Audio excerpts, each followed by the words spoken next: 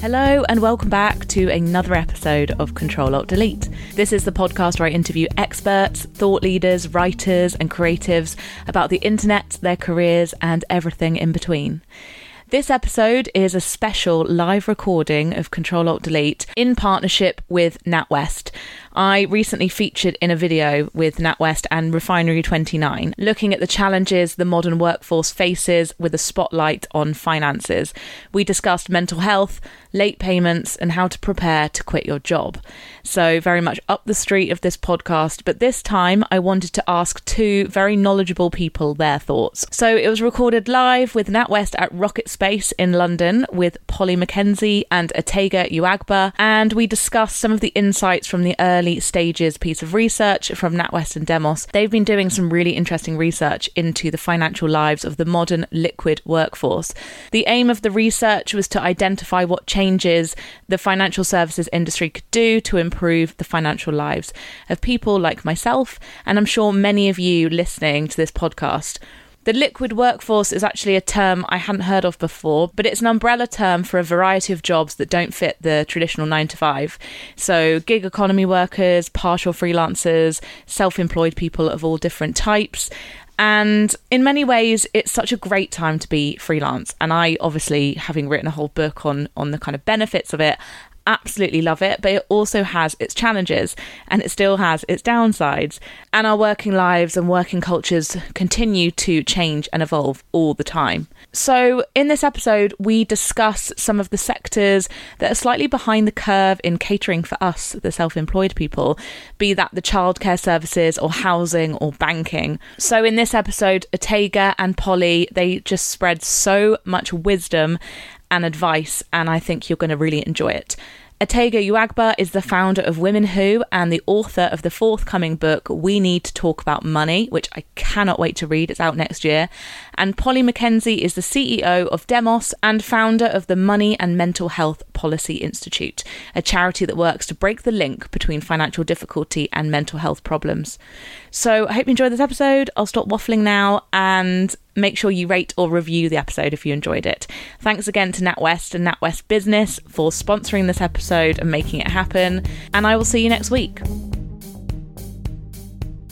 So just to kick off, I wanted to ask you, Atega, what sort of myths did you have in mind around freelancing? Like, what were you kind of sold as the dream? What have you now uncovered is like some of the truths behind it? Because we have a bit in common where we, 3 years ago, left our jobs and went into this world of self-employment. I think one of the biggest myths is probably that you will work less. I've found that since I became self-employed, I probably work more or work slightly longer hours, but it's doing stuff that I enjoy more, or it's doing it in a more flexible way. But I think I had this impression that it would just be very sort of, you go straight in and you kind of work a day here, work a day there, and it sort of makes your income. And in some ways, you know, I'm able to work from anywhere, so I kind of travel a lot and I'll just take my laptop with me and, you know, I can write an article from anywhere. But I do think maybe it's the nature of what I do, but I kind of tend to work overall, I feel like slightly more, but in a sort of more enjoyable way. I feel like work maybe slightly seeps into more of my time. I don't know whether that's similar to what you found. No, that does make sense. And I think it's also what I find really interesting is I have like people that think I'm a workaholic and I work 24/7 and I have no life and I'm like, wow, she's obsessed with her job. And then I also have people in the Sunday Times comment section on my column who think I'm the laziest person in the world and that I do no work because I'm just like a freelancer in my pajamas. So I'm like, okay, there must be a middle ground there. But Polly, with like the practical side of being self-employed, what do you think people overlook? You know, sometimes, I remember this when I was a reporter, which was my first ever job, is I worked on a magazine called Property Week, and I wrote this freelance article for some pub-like magazine. And I was like, I've got paid £300 for one article. That's amazing. And I don't think I kind of quite understood that when you're a freelancer, yes, you get £300 for only one article, but that's because you're responsible for all of your business development, all of your holiday, all of your sick pay, all of your pension, and this kind of like, I don't know, the sort of ticket price of like £300 for only one article is like, no, actually, it's completely different. And I think often when people have sort of built up a self-employment income through side hustle, is that actually pivoting over to being entirely reliant on your own business development can be quite challenging. I think people need to kind of work out first. The first thing you need to know is what is your kind of FIA level of income?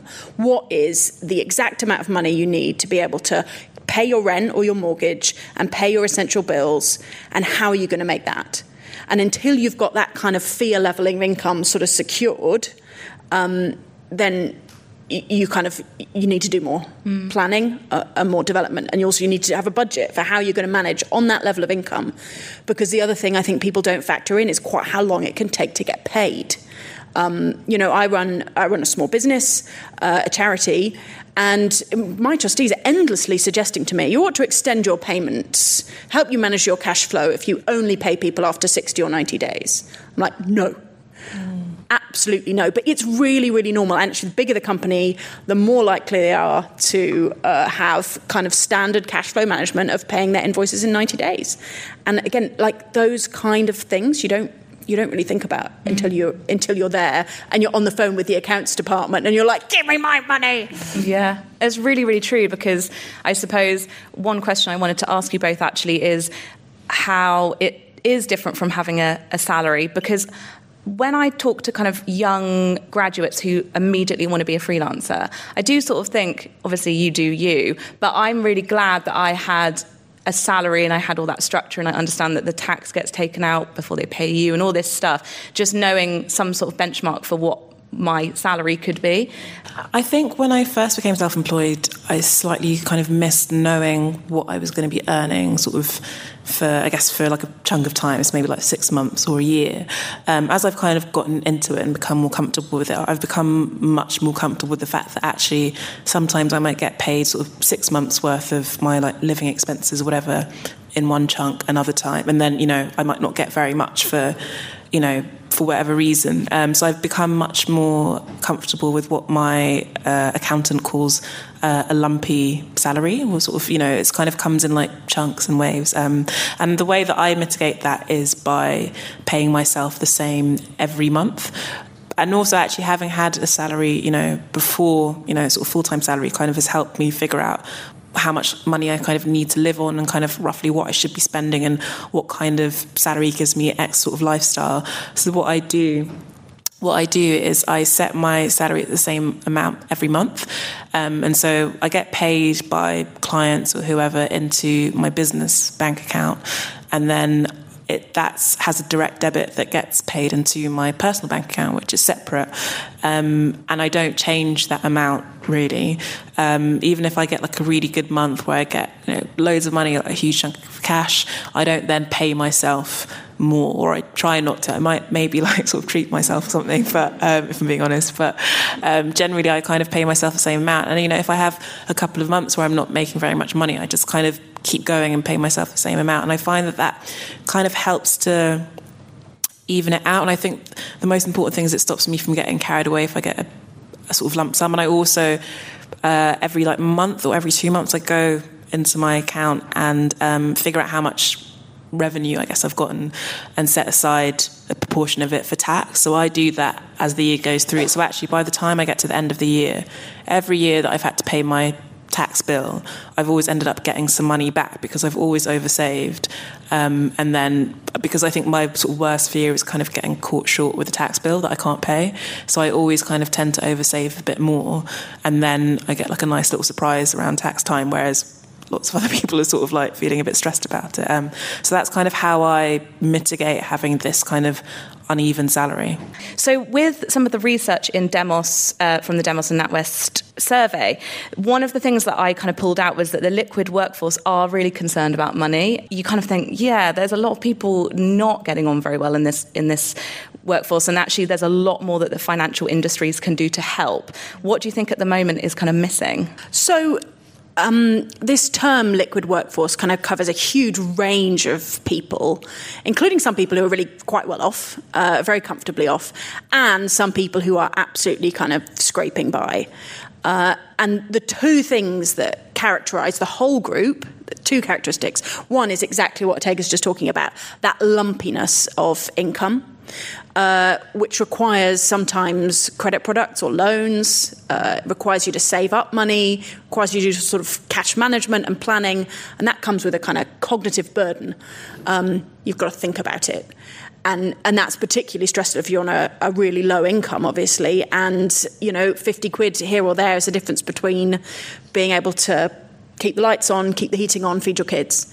And the other thing that characterises them is they're really, really struggling with saving. And that's true right up the income scale. So if you take somebody who's earning like £100,000 as a freelancer, somebody who's earning £100,000 as an employee, the freelancer is probably saving about 10% to 20% less for their pension.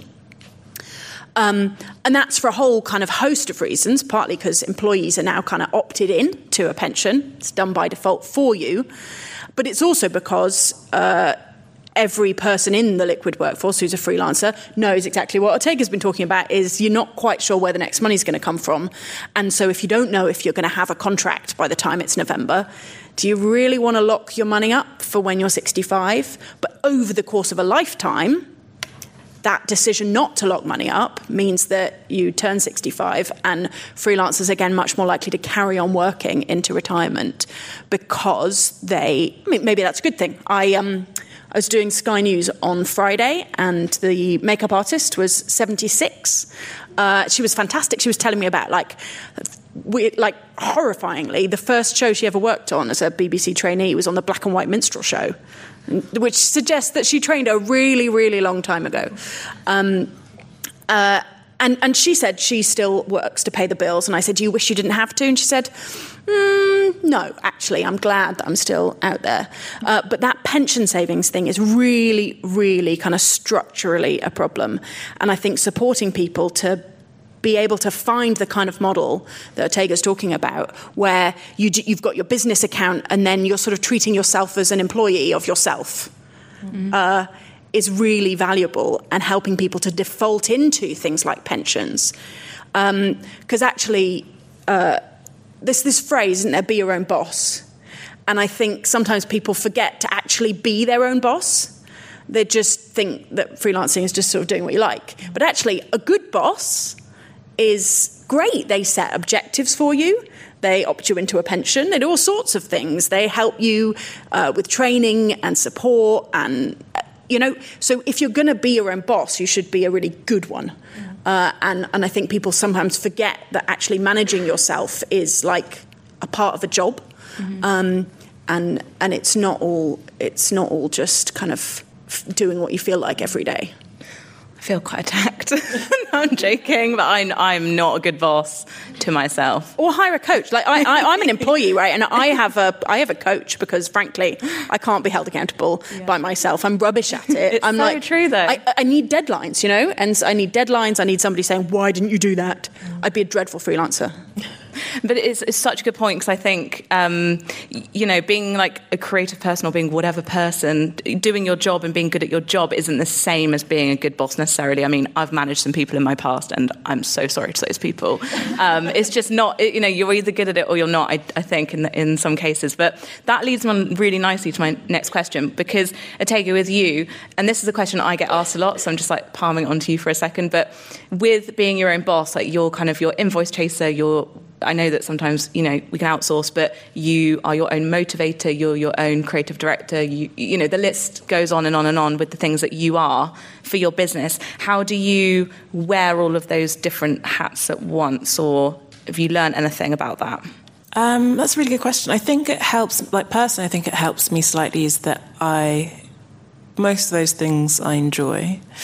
The things that I either don't enjoy, I think I try and figure out and this is something I've been doing more, is what does it make more sense for me to kind of outsource, like you said. So I think every freelancer should really have an accountant, unless unless it's very much a kind of like small side thing that you're just kind of doing on the side. But if your main kind of income is coming through self-employment, then you need an accountant, and a decent one, because they can help you figure out how to basically stay on the right side of the tax man. And I personally don't think it's worth your time or the kind of potential for kind of error, the potential to kind of lose money, maybe kind of paying where you don't have to pay certain fees, to kind of avoid having an accountant. And I generally think most accountants kind of like pay for themselves essentially, and that's what I've found.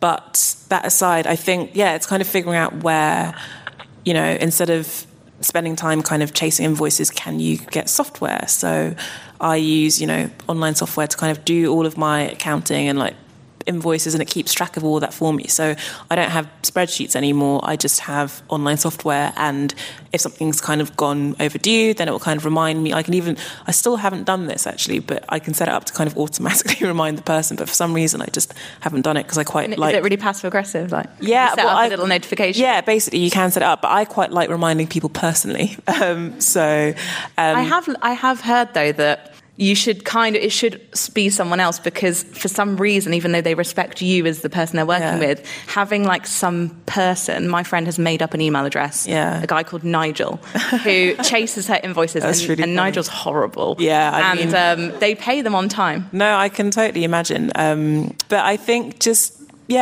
kind of trying to figure out kind of efficiencies like that, and figuring out what I'm not skilled enough to do, which is accounting, and what I'm not good enough at, and stuff like design as well. Like, kind of, there's a lot of design work that goes into Women Who, and recently I kind of hired a designer to kind of take it on, and just like outsourcing little bits of admin and copywriting and that sort of thing, and just kind of figuring out where you can be more efficient, so that the thing that you do that makes you money, or that makes you the most money, is what you spend most of your time doing. That's kind of an exercise that I'm constantly trying to figure out. Thank you. Super interesting. And with Polly, with the idea of like promotion and pay rises, I guess in a kind of salaried job, there's like a really good structure to that. And actually, Debbie in the audience has a 12-point bullet-pointed structure on how to ask for a pay rise. Sorry, people are going to ask you for that now. But if you work for yourself, how would you kind of go about that? Oh, well, there's two things. One is actually working out how much you kind of ought to be extracting from your business, how much needs to kind of stay in order to be able to invest to grow the business, or maybe pay somebody else, pay an accountant. And that's obviously a conversation you just need to have with yourself about how much you value yourself. But I think what's much harder is to put up your prices with clients. And we, so the charity I run, we recently changed our day rates, and often that's basically the conversation you have to have. And I think it's frightening, but I think part of the conversation is trying to find a way to explain to the person who is going to be paying your contract, not how much you deserve, that's a conversation to have with yourself, but how much value you are going to add to them. And if you can, this coach that I work with, she a few years ago basically just doubled her rates, and she worked out some example kind of cases of when she had added value to a particular business from the coaching that she had offered, and she used that as a case study, and she was comfortable losing some of her business because of it. And that's why you need to kind of, going back to the first thing I said, you need to work out what your fear level of income is, and how are you going to secure that?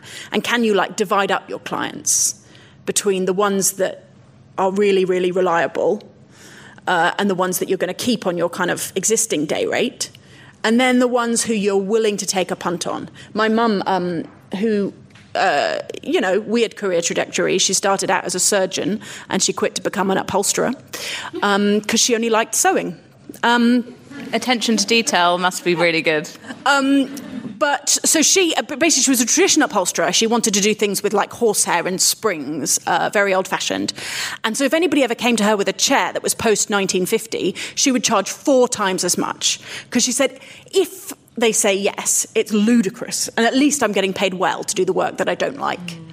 And actually sort of starting out with the work that you don't really want and kind of testing the market. I think often people are surprised by discovering how much the market will bear. There's this sort of, it's obviously an apocryphal story, but of like some power station, it's broken and it's not working, and some man comes in with a hammer and he hits one pipe somewhere, And suddenly the power station comes back online, and he says that's £40,000. And the person who's hired him said, but it only took you 2 minutes. He's like, no, that is an entire lifetime of knowing exactly where to hit, right? And that's where you're adding value. That's the story that you need to tell. Segregate your clients, have confidence, mostly have confidence in yourself. So interesting. I mean, I've heard stories of people who do say that if they don't want to do the job, like they categorically don't want to do it, and they've hit their threshold of like having their minimum for the month, they will just quote something ridiculous and just see what happens. Because if you're preparing yourself for a no, yes, or a maybe, with dreaded imposter syndrome, because you just said about, it's not about your self-worth.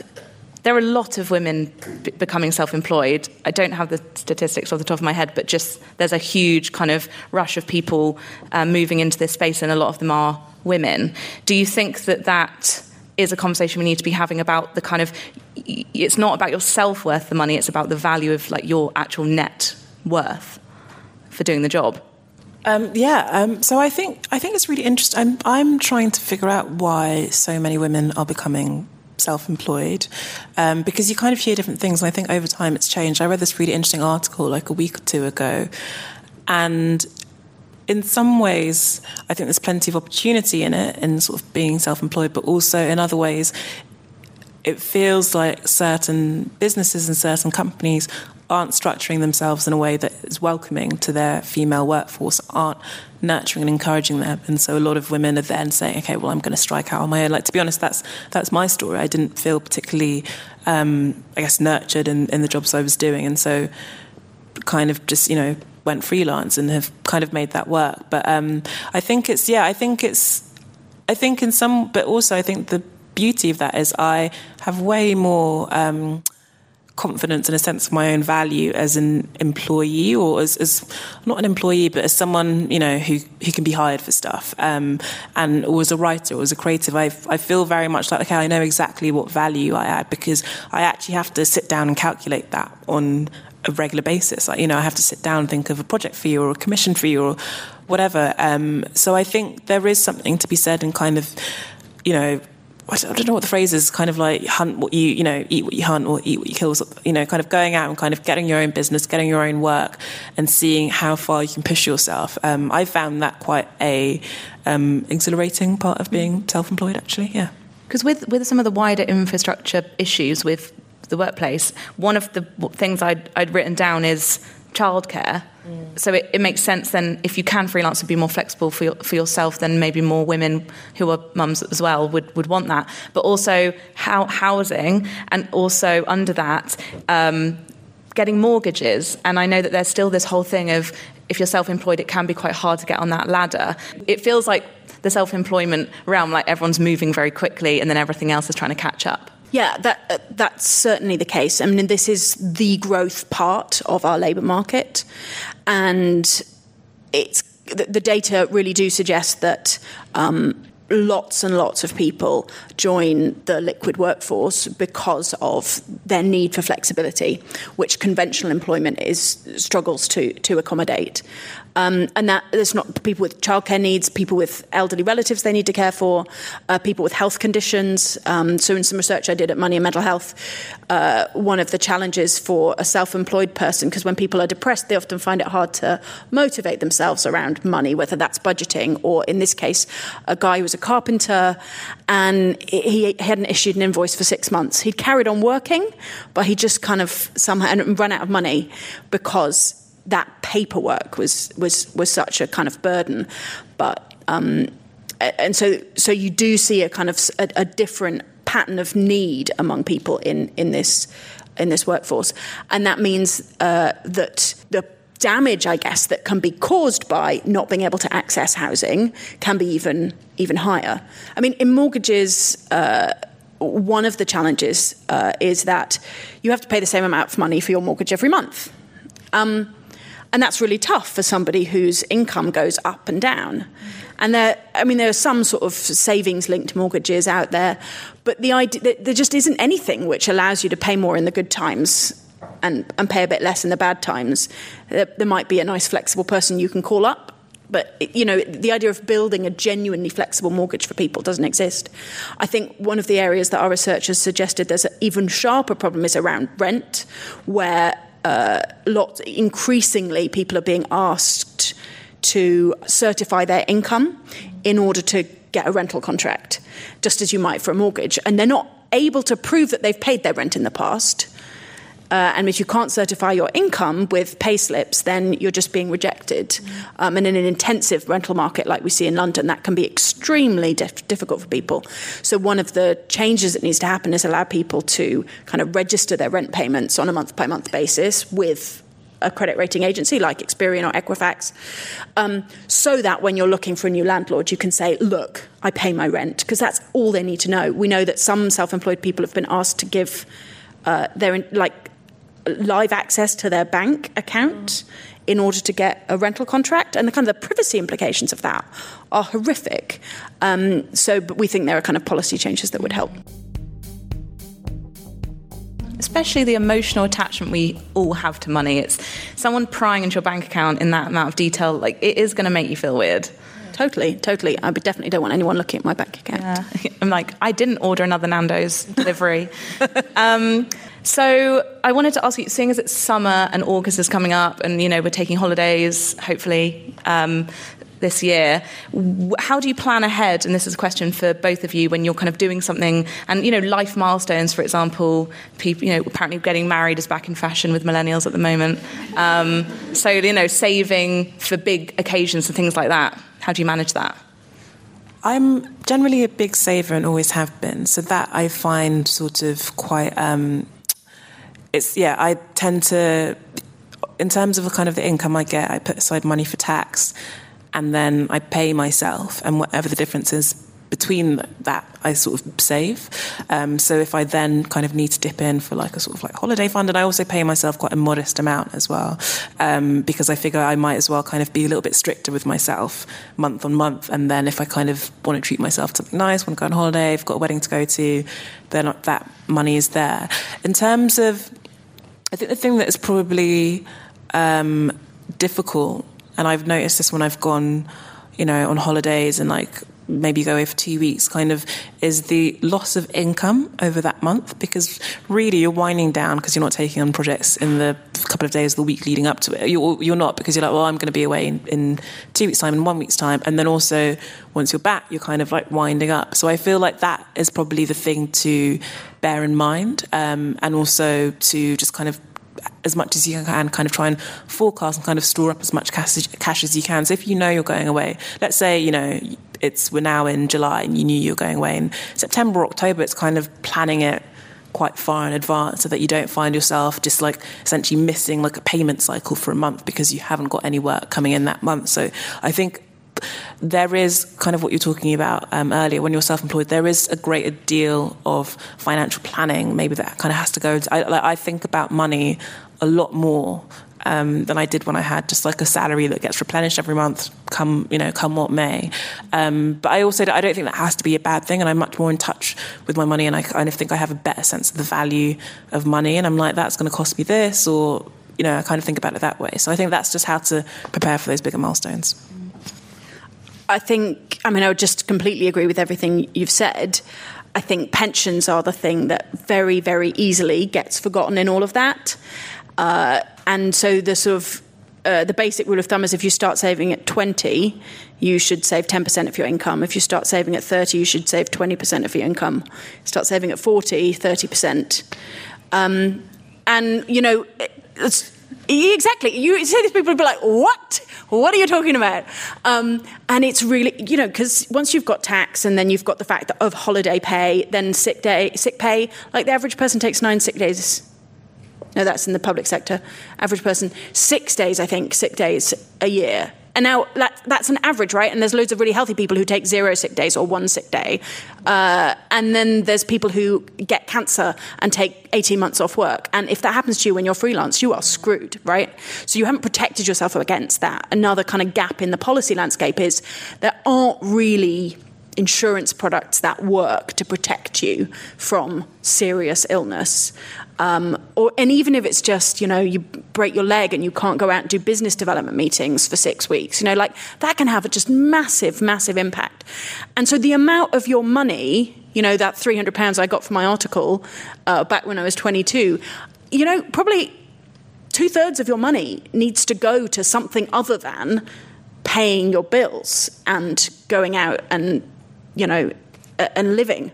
And that's kind of weird. And it's so easy when you're employed to have quite a lot of that stuff is taken away from you. You've got more rights, you've got more protection, you might even have kind of employer sickness insurance, and they take the tax away, they never give it to you. And there's this thing in behavioural economics around loss aversion, is that once you've got your hands on something, it feels worse to give it away than the emotions that encourage you to get something. And so the whole process of being given your money and then having to give some of it back again is emotionally traumatizing, basically. And so what Ortega does of basically just not letting herself see that money is probably really valuable. But you shouldn't let yourself see your pension either, and you shouldn't you've got to have a rainy day savings, and it's so much more money than feels comfortable. Yeah. Wow. Okay. I'm inspired. Yeah, you're absolutely right. And I think as well, there's one thing that I want to do way more of in terms of talking to other people and kind of spreading, doing workshops or something around passive income, because there are so many ways to be knowledgeable and skillful and be good at your job where you do something once and then you get paid monthly. And if you are ill or you take 2 months off, actually you've got people downloading your course, or you've got someone paying for this thing, and you don't necessarily need to be there in person, even though that's slightly Black Mirror. So when we sent out the Eventbrite to you guys, we sent out a little survey and some of you asked in questions. So I'm just going to ask one of those now, and then I'm going to open it up to you. And Ortega, I think it was for you, and it was around sort of standing out, because if, a lot of people are becoming self-employed, that means more competition. We all know that, you go on the internet and it's just people screaming at you every day, or fighting for attention, to be more diplomatic. So I just wondered, you've done a lot of courses on personal branding and you talk a lot about that. What do you think for someone starting out? I know it's a really hard question, but is there anything that comes to mind? Yeah, I think there is a bit of a temptation to be I do everything and I can do anything, but actually it makes it really hard for people to pigeonhole you into, let's say you're, a writer and you write about fashion, you write about food, you write about travel, you write about, money, you write about all these things. I think it can be a little bit harder when, let's say, an editor is looking to commission. They're who should I pick? They kind of I've got a fashion story that I want writing. Who's the fashion girl? I feel kind of basically figuring out what your niche is and kind of doubling down on that and trying to just pick 2 or 3 specialities. And that applies to lots of things, not just writing. You could be illustrator, you could be a web developer, and you're okay, well, I tend to build e-commerce websites and that kind of tends to be my thing. And then more people tend to know that, okay, if I'm looking for an e-commerce, that's the person I need to go to. I think just really kind of trying to think about what you're going to specialize in a little bit, and what you're gonna become the kind of go-to girl or go-to guy about is a really good way of, and that can change over time. I know my thing has changed over time, and I'm thinking about it constantly. But I think just not trying to do kind of everything and be everything to everyone is really important. Thank you all so much for coming. Thank you for being really honest and being great panelists. Thank you all for coming out on what day is it? Tonight. Thank you. And you can listen to the podcast back or share it with your friends or with your employers. So thank you all for coming, and have more drinks. Thank you.